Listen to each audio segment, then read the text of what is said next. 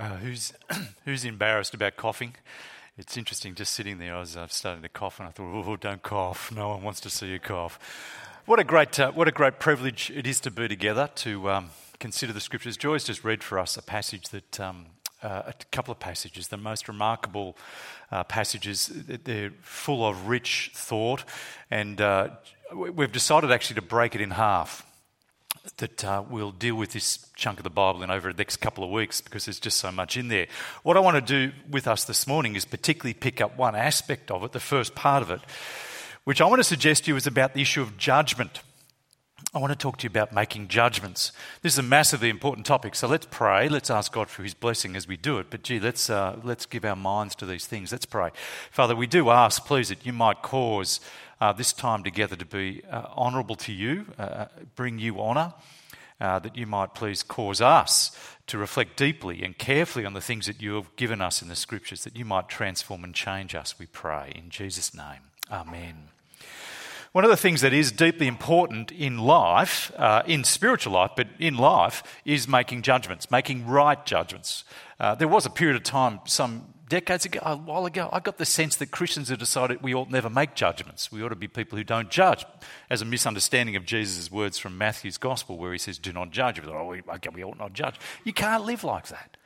It's actually a misunderstanding of Jesus' teaching at that point too. We need to make judgments. That was Jesus' point, but to make them right. Make judgments right. We need to make judgments in every area of life. Who to marry, whether to marry, whether to have kids, whether to not have kids, how many kids. We've got to make judgments about that. Where to send them to school. Which school do I send my child? I've got to make a judgment about the school I'm going to send them to. What friends they play with, who they play with, whether the family's okay. I've got to make judgments about all these kinds of things. I have to make judgments about what to do with God. Do I judge there to be a God? Do I judge the God who's there to be one to follow? I've got to make a judgment about that. Christianity, I've got to make a judgment about whether the Christian faith is true or not. I've got to judge that. And I've got to judge whether the Christian faith is one of many options. I've got to make a judgment there. I've got to make a judgment about the Christian faith and whether there's one kind of Christian faith or whether every kind of Christian faith is okay. I've got to make judgments all the time about what clothes to wear, what shoe to put on. We judgment all the time. And the key thing is, what it matters is to get those judgments right, to make good judgments. You know, you get judgments wrong, certain kinds of judgments wrong, and the consequences are massive. Who to marry, kids, schooling. You get these judgments wrong, and the consequences are with you for your life. Now, I feel like I ought to apologise. I apologise at that point, actually, because I'm conscious it does put pressure on us. You might want to wish that you could just live your life without having to make judgments, or being able to make judgments where it didn't really matter in the end. It all just worked out. You wish that would be the case, but it's not. We don't live in that kind of world. God has not created that kind of world. He has made us as genuinely responsible creatures who need to make judgments, and he has given us the consequences of those judgments. We need to live with that. It brings a pressure into our life, but that's what humanity is about. We're not just animals. We are responsible creatures who carry the consequences of our decisions with us. Our failing to make a judgment also is a judgment. You might think the pressure's too great to make judgments. I'm just going to sit on the sideline and not make a judgment. There's no sideline. I remember many years ago I was talking with some friends about the Christian faith and whether Jesus' claims were true or whether other religions were true and so on. And we were arguing this back and forth. I was with a bunch of people who weren't believers. And one of the people in the group said, look, I don't like to make judgments. I think everyone's okay. Just stop being critical of each other's religions and just get on together. And you know what? He sounded so tolerant, so accepting, so non-judgmental. But appreciate this. That judgment to not discern whether one religion's true and another's not is itself a judgment. Do you see how it's a judgment? It's a judgment that it doesn't matter which religion. It'll all be okay in the end. That's a judgment. You can't avoid it. We have to make judgments. And so the key thing for us is to make good judgments. There's nowhere safe. from making judgments. It matters massively. And this part of the Bible, 2 Corinthians chapter 5, is about many things. It's particularly about the topic of judging. The whole book itself has been tackling this issue, and especially how to make right judgments, how to get judgments right. And you remember the context. There's a group of leaders have come to this church at Corinth that Paul established, and they've impressed the Corinthians. And the Corinthians in Corinth have decided that these new leaders, they've judged them to be the ones worthy of following, and Paul, not so much. They've judged him to be unworthy of following. This is all about judgments, and Paul is trying to correct their way of judging. And what's powerful and engaging as you go through this passage is that he draws their attention to pay attention to two things when you make judgments. When I make a judgment about something, two things are going on. And I think it emerges from this passage, and we're going to show you how in a second. Two things emerge. You've got to pay attention to getting the facts outside of you right, and you've got to pay attention to what's going inside you. Two things are necessary to make right judgments, good judgments. You've got to pay attention to what's outside of you, and you've got to pay attention to what's inside you. One's obvious, the other not so obvious. But that is what Paul does in this chapter of the Bible. It's an astonishing piece that says extraordinary things, and as I say, we won't get to all of it. We'll have to come back to it next week. In fact, next week will be a great week to bring your friend. Every week's a great week to bring. But next week we're going to dig into the nature of the cross and so on in a full way. It'll be wonderful and exciting. Get along to that. Let me show you how this works. You see, the Apostle Paul, let's start firstly with the issue of making right judgments focused on what's outside of us. You have a look there. I'm going to read it through and just show you how this works. Verse 11. Since then we know what it is to fear the Lord, we try to persuade others. What we are is plain to God, and I hope it's plain to your conscience. Just notice this. What we are, Paul says, is plain to God. God knows what we're about, and I want to make sure it's plain to you. I want you to know what we are. See, Corinthians, as you're making judgments about us, I want you to pay attention to what's true about us, Paul, and the other leaders that he's talking about here. You see verse 12, we're not trying to commend ourselves to you again, but are giving you an opportunity to take pride in us. You've started to go cold on us and you're ashamed of us, but I want to give you enough information to make a right judgment where you'd actually take pride in us, do you see? He's trying to help them judge correctly. Now, so that, verse 12, we keep going through, you can answer those who take pride in what is seen rather than what is in the heart. What Paul is wanting to do is, I want you to understand what's going on inside our heart, Corinthians. See, you're the one making judgments about us. I want you to get the facts outside of yourself correct about us. What's going on inside of Paul's heart? Well, he needs to do this because the Corinthians have seen Paul do some hard things. Paul is engaged with the Corinthians and he's written difficult things to him. He's said hard things to him. He's pushed them on stuff. They've found Paul hard to be with because he's critiqued them for various things, and they've felt judged themselves, and they think this man is not someone we want to follow. And they thought he vacillates. Do you remember? He makes a decision and changes his decision. He goes one way and goes another way. And they've decided Paul's not worthy of following. And what Paul says, you need to know the true facts about us. All that you've seen us do is driven by right motives. Understand us properly. That's verse 13. You see, so that you can see what is taking place in the heart. I want you to understand what's in my heart, Paul says. Verse 13 is a tricky verse. If we're out of our mind, as some say, it is for God. If we're in our right mind, it's for you. Now, what does it actually mean? I'll give you the bottom line of what it means. What it means is Paul saying to them, whatever I do, it's not for me. It's either for God or it's for you. My whole life is lived for the sake of others. You need to know about what's in our heart. All the hard stuff we've done to you, it's been driven by a heart concerned for God and for others. Understand that. Now, what does he actually mean if we're out of our mind? It's for God. Look, there's various opinions on this. My view at the present is that I think what Paul's talking about is ecstatic experiences of the Spirit. I think what he's saying is if we're in the context of speaking in tongues or in visionary experiences that he shares later, that's for God. Those things are happening between me and God. But if we're in our right mind, if we're acting in the normal sphere of life, that's for you. Everything we're doing is for you.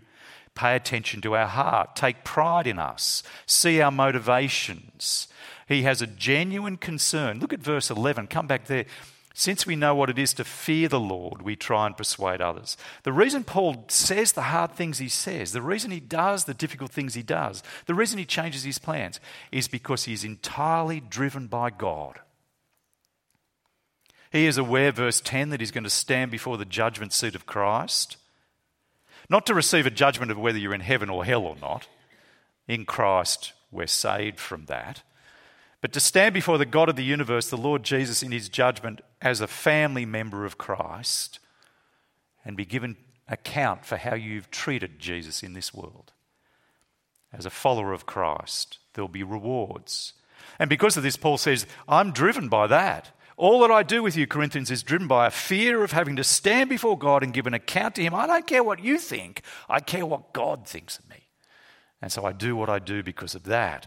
Understand, he's saying to the Corinthians, get the facts of me right. But he presses even further than this. Look at verse 15.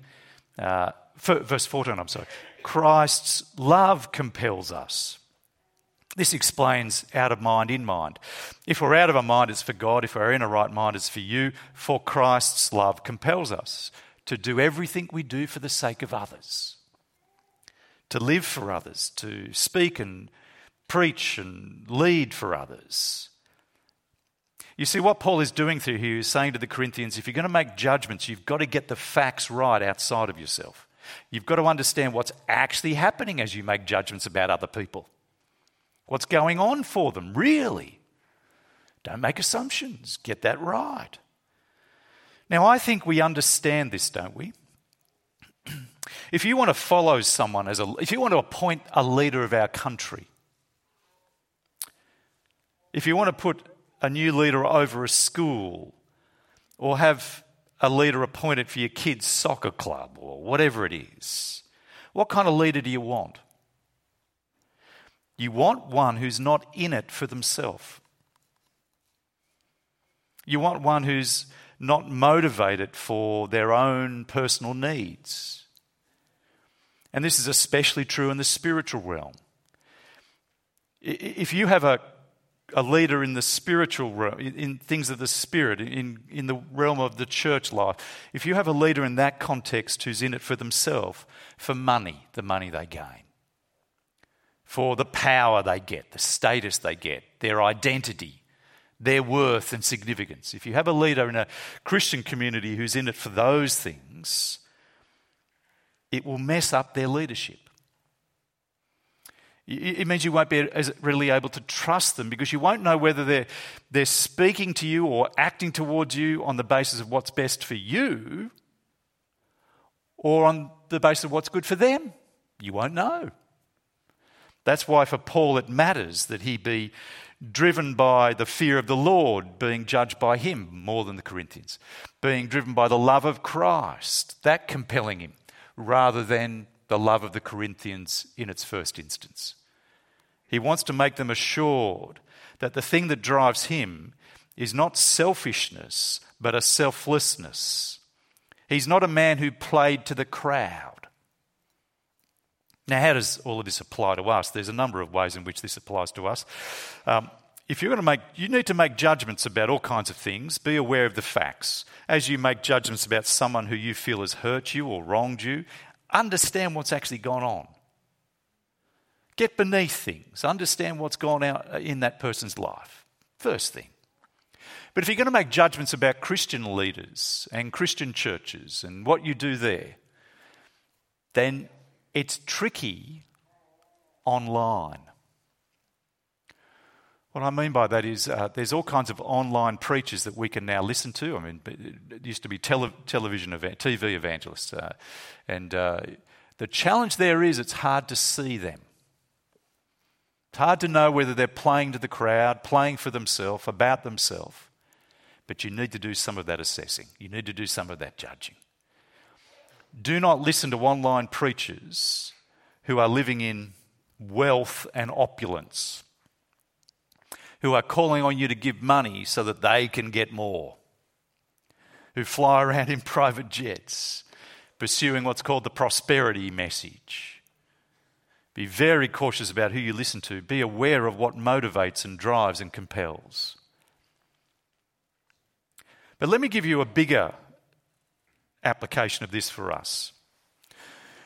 Do you know, I think the biggest application of this for us is a confidence in the Bible.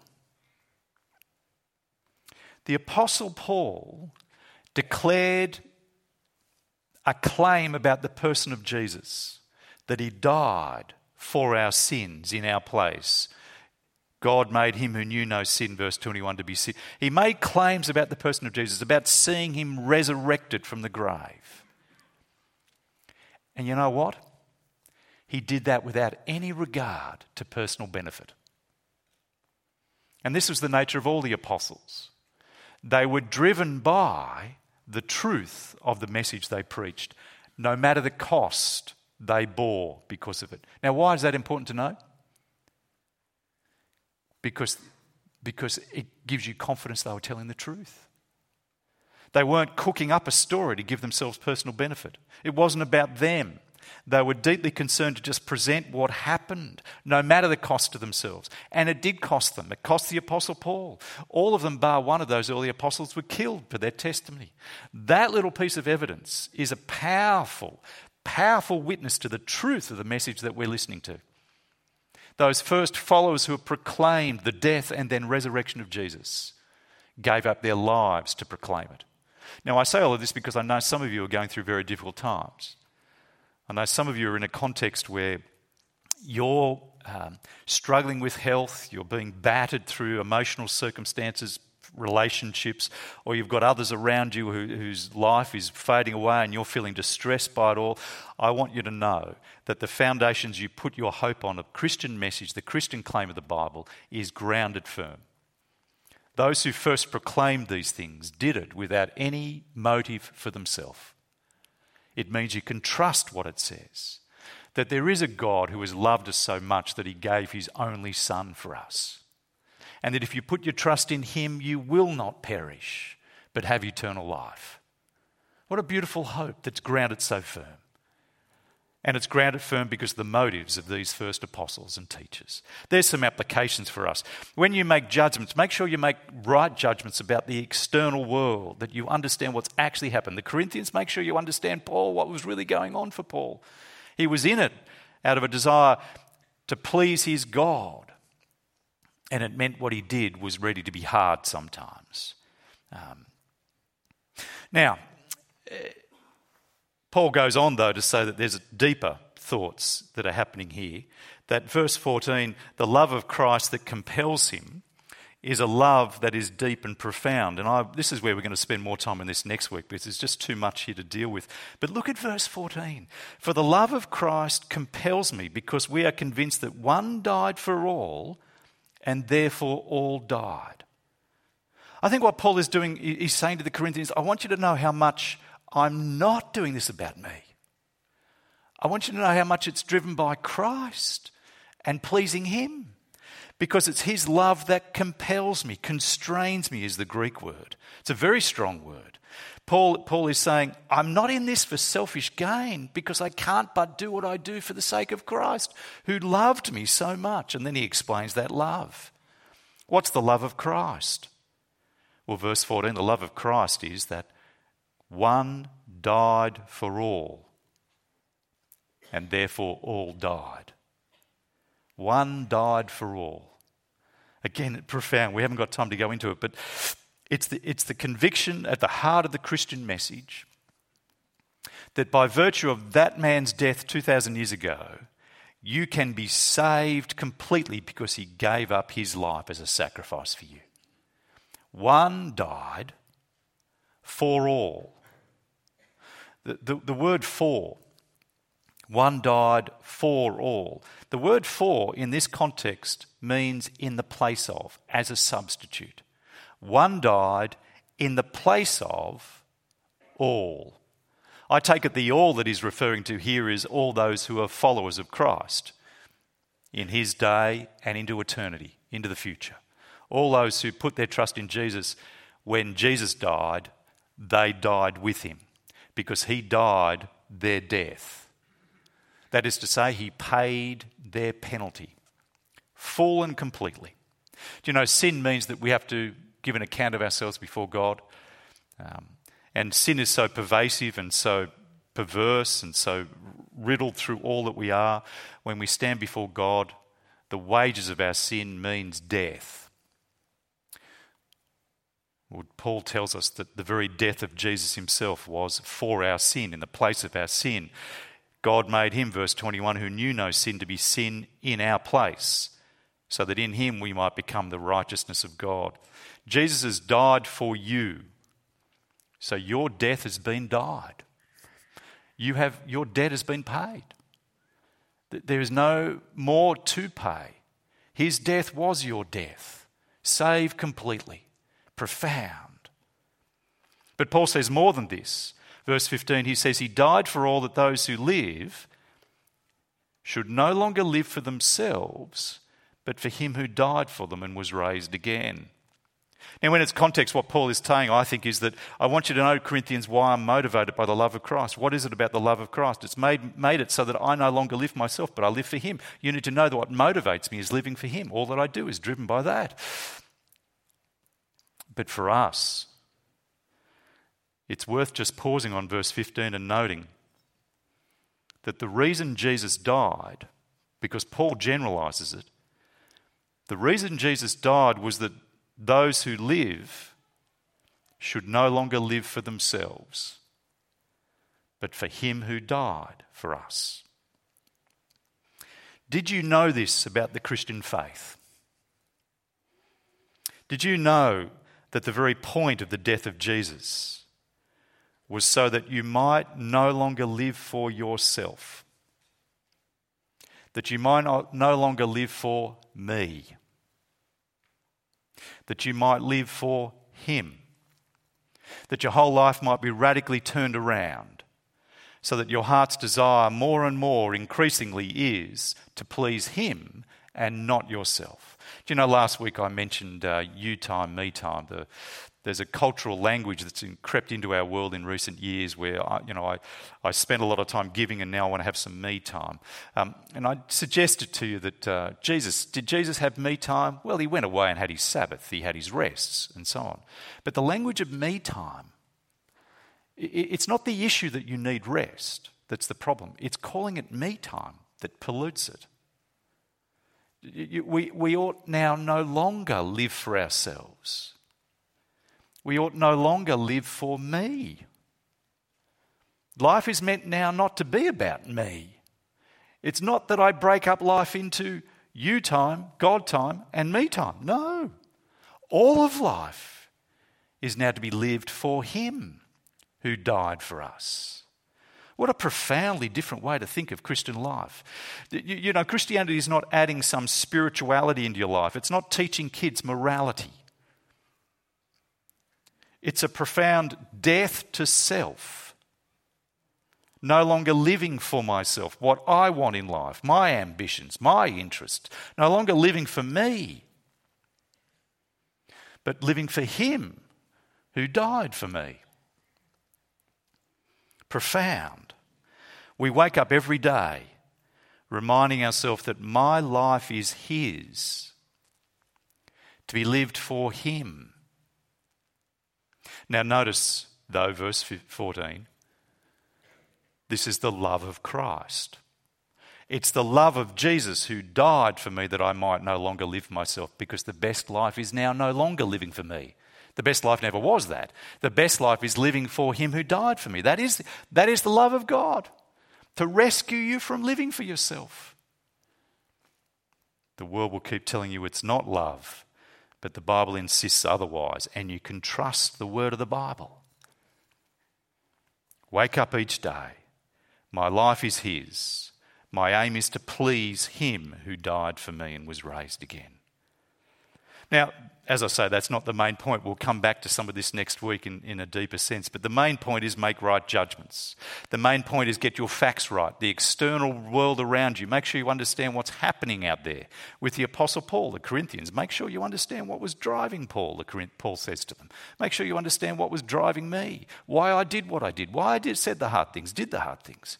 You want to take pride in us, he says. But there's more. You see, when you make judgments, you need to get the outside world right. You need to get the facts right. But you need to pay attention to what's inside you. I think this is less than obvious, but a powerful piece. You look with me there at verse 12. We're not trying to commend ourselves to you again, but giving you an opportunity to take pride in us. And here it is. So that you can answer those who take pride in what is seen rather than what is in the heart. And what Paul's saying there is that there's people who are just concerned about externals, and they need to pay attention to Paul's motives.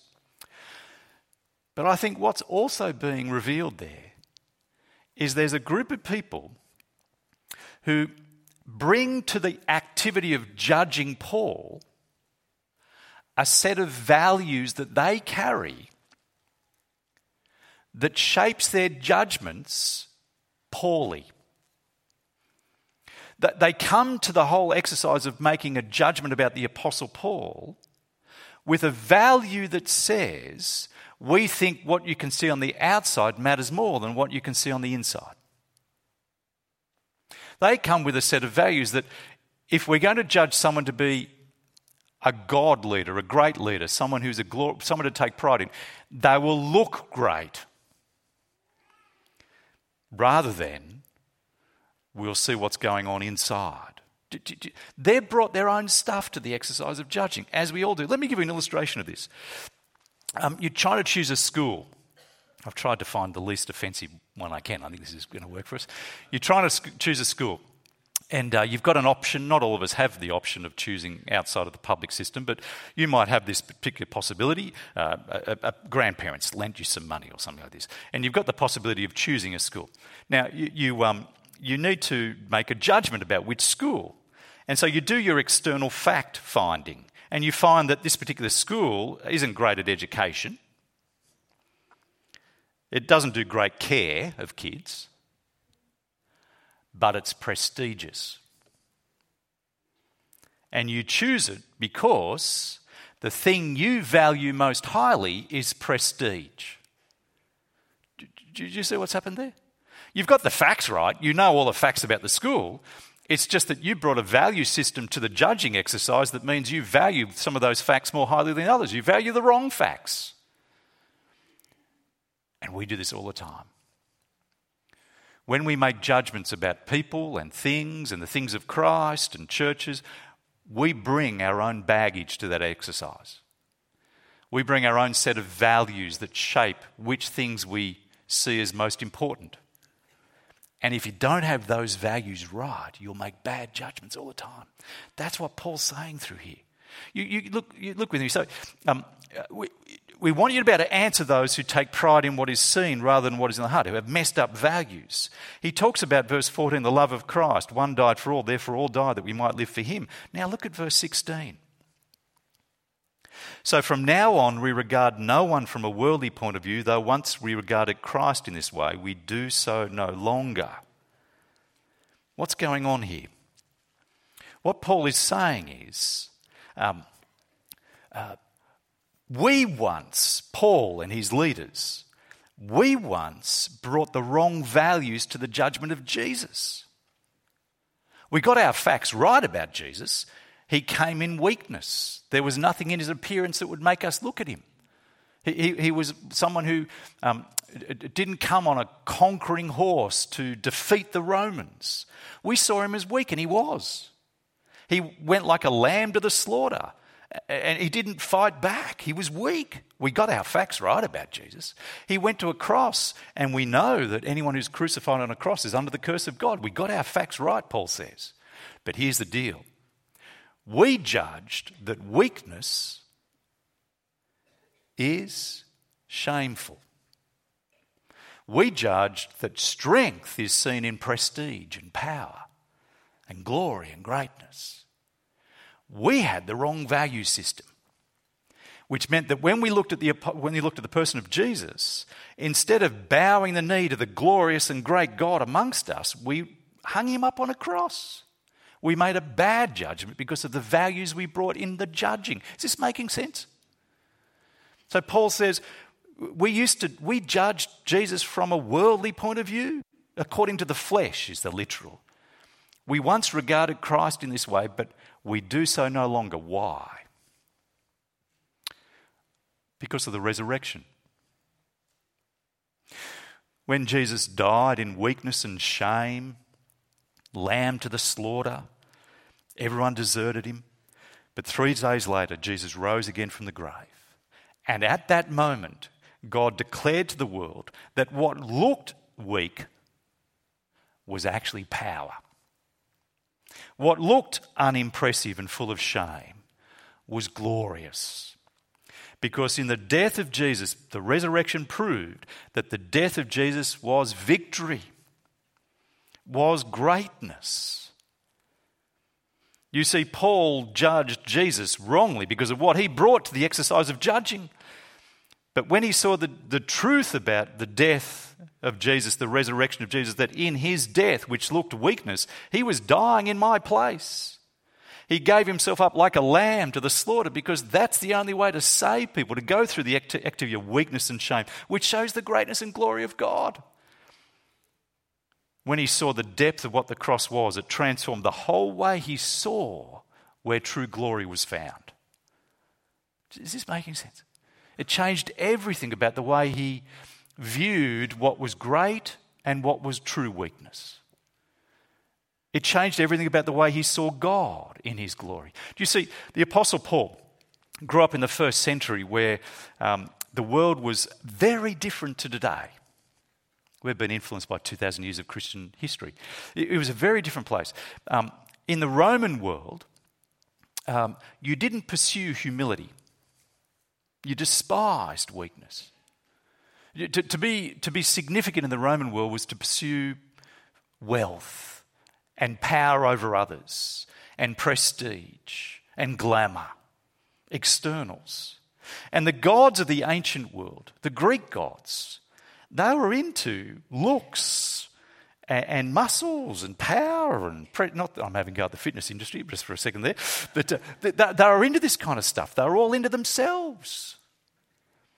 But then Paul saw the cross and realised that the true God, the true and living God, humbled himself.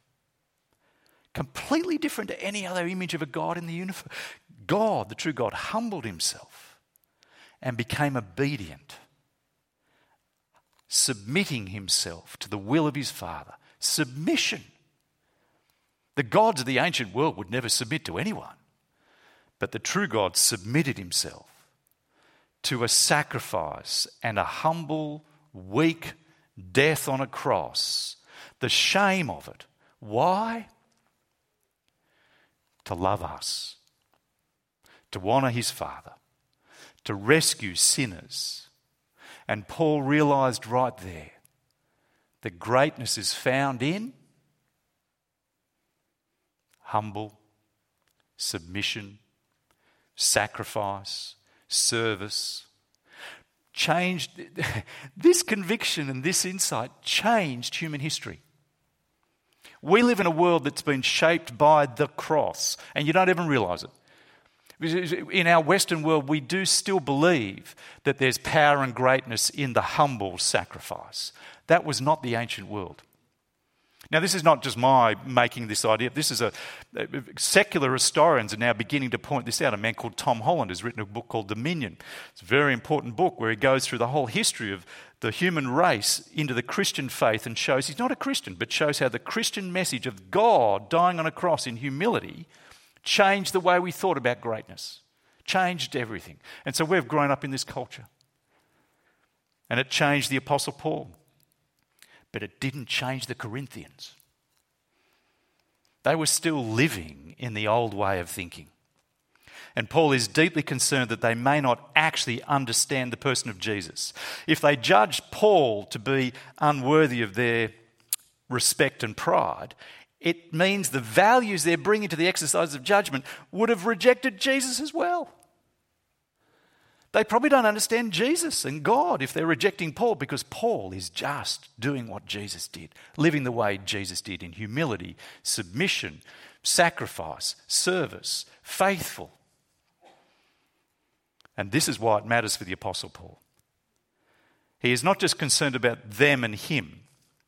He's concerned about what is going on in their hearts, how they think about Jesus, how they think about God, whether they're still pagan in the way they understand greatness and glory, or whether they've been transformed to understand Jesus, because if they had, they'd take pride in Paul, but they're not taking pride in Paul, they're probably still unconverted.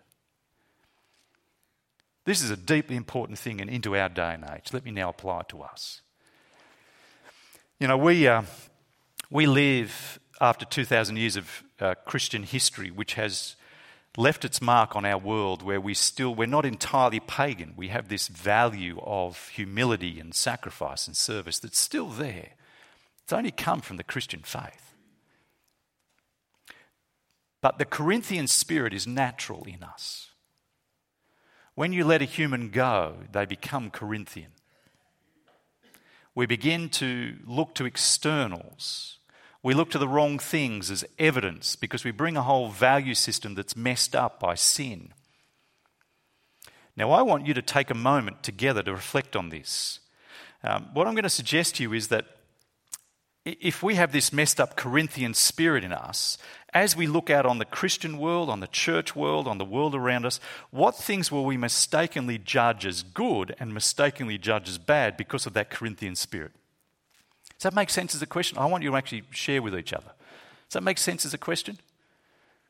If you've got a Corinthian spirit, how will we misjudge greatness and glory? How will we misjudge a church and its connection to God?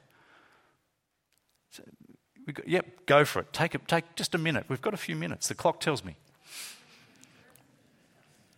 How will we misjudge things?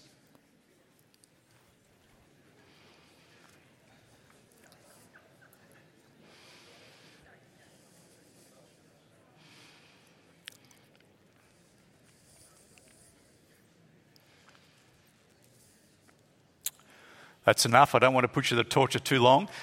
Some of you have done that really quickly. Let's give us your thoughts.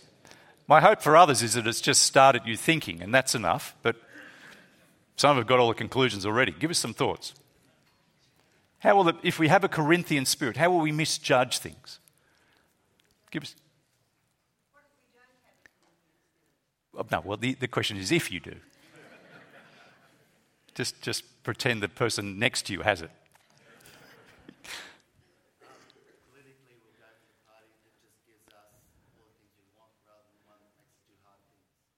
Yeah. We'll look for people who serve us and not serve the bit wider good, the better good, the greater good. Yeah.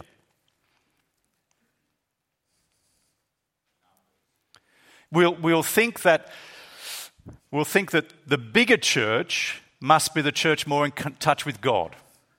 Now, I don't know if that's what you meant by numbers, but that's what I mean by it. Yeah, we'll think evidence of God amongst us must be the big church. But no, evidence of God's Spirit at work may well be the faithful few who remain faithful to the truth of the gospel despite opposition. Yeah. What else? So all you've got to do is give a word and I'll make up something.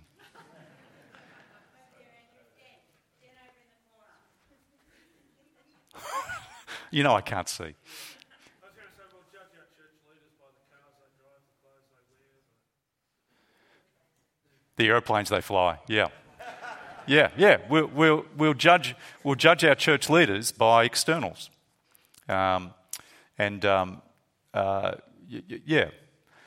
It becomes an issue. Didn't you encourage us to do that a little bit? Yeah, thank you, Hazy, yeah.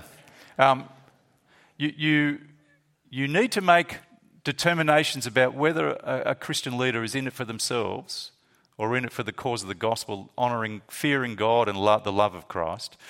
And one of the evidences of that is whether if they're gaining great wealth from their work, you've got to wonder whether they're in it actually for themselves. And so yes, the palatial mansion, I've cancelled it. It's all done. Yeah.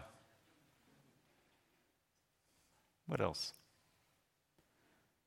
The image of the church, of what we want to portray to Yeah. loving, or is it just grandeur and gestures? Yeah. What kind of image do we want to present to the world as a church? You see, think with me about this. We'll finish here now. Think with me about this. Given all that's happened by God in the cross, what's the evidence that the Holy Spirit of God is present amongst a group of people? Thank you. What's evidence of the Holy Spirit of power present amongst a group of people? What the Corinthian spirit is to say it's spectacular signs and wonders. It's exciting movements. It's great and charismatic leaders. That's evidence that you're in touch with the Spirit. The mood, the lights, but what's truly evidence of the Spirit of God, the God of the cross? What's evidence of His presence amongst us? That people no longer live for themselves but for Him who died for them. That people now seek to please Him and not themselves. Evidence of the Holy Spirit will be holiness.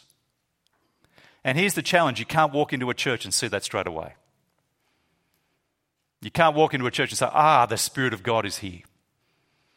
Because that takes time to know people, to see whether genuine faith is here. It's possible to walk into a church and see the spectacular and the exciting, but Satan works in all kinds of counterfeit signs and wonders. There's no evidence that the Spirit is present with signs and wonders because Satan works exactly in those things. But where he can't work is in lives transformed to live for Christ and not themselves. That's a work only of the Holy Spirit. And that, here it is, your determination day by day to turn away from sin, to turn away from self and live for Christ is evidence of the powerful Holy Spirit in your life. The ordinary things of humble, submissive, faithful service of Christ. The power of the Spirit at work. Do you see? Once you get in now, and when we present to the world, what is the presentation we want the world to see? How great and glorious we are? No. They'll know you're my disciples by love, by your love for one another. It's a very different way of thinking, isn't it? The point, though, is you'll only get these judgments right if you get changed within. Let's pray.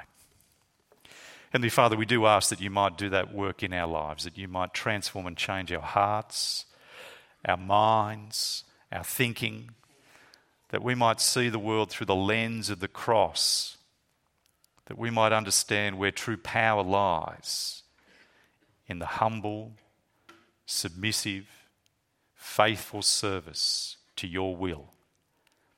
Please transform our lives to no longer live for ourselves, but for him who died for us. Please let the Spirit be evidenced in power in those very ordinary things. And we pray you'd help us judge these things to be wonderful. We pray it in Jesus' name. Amen.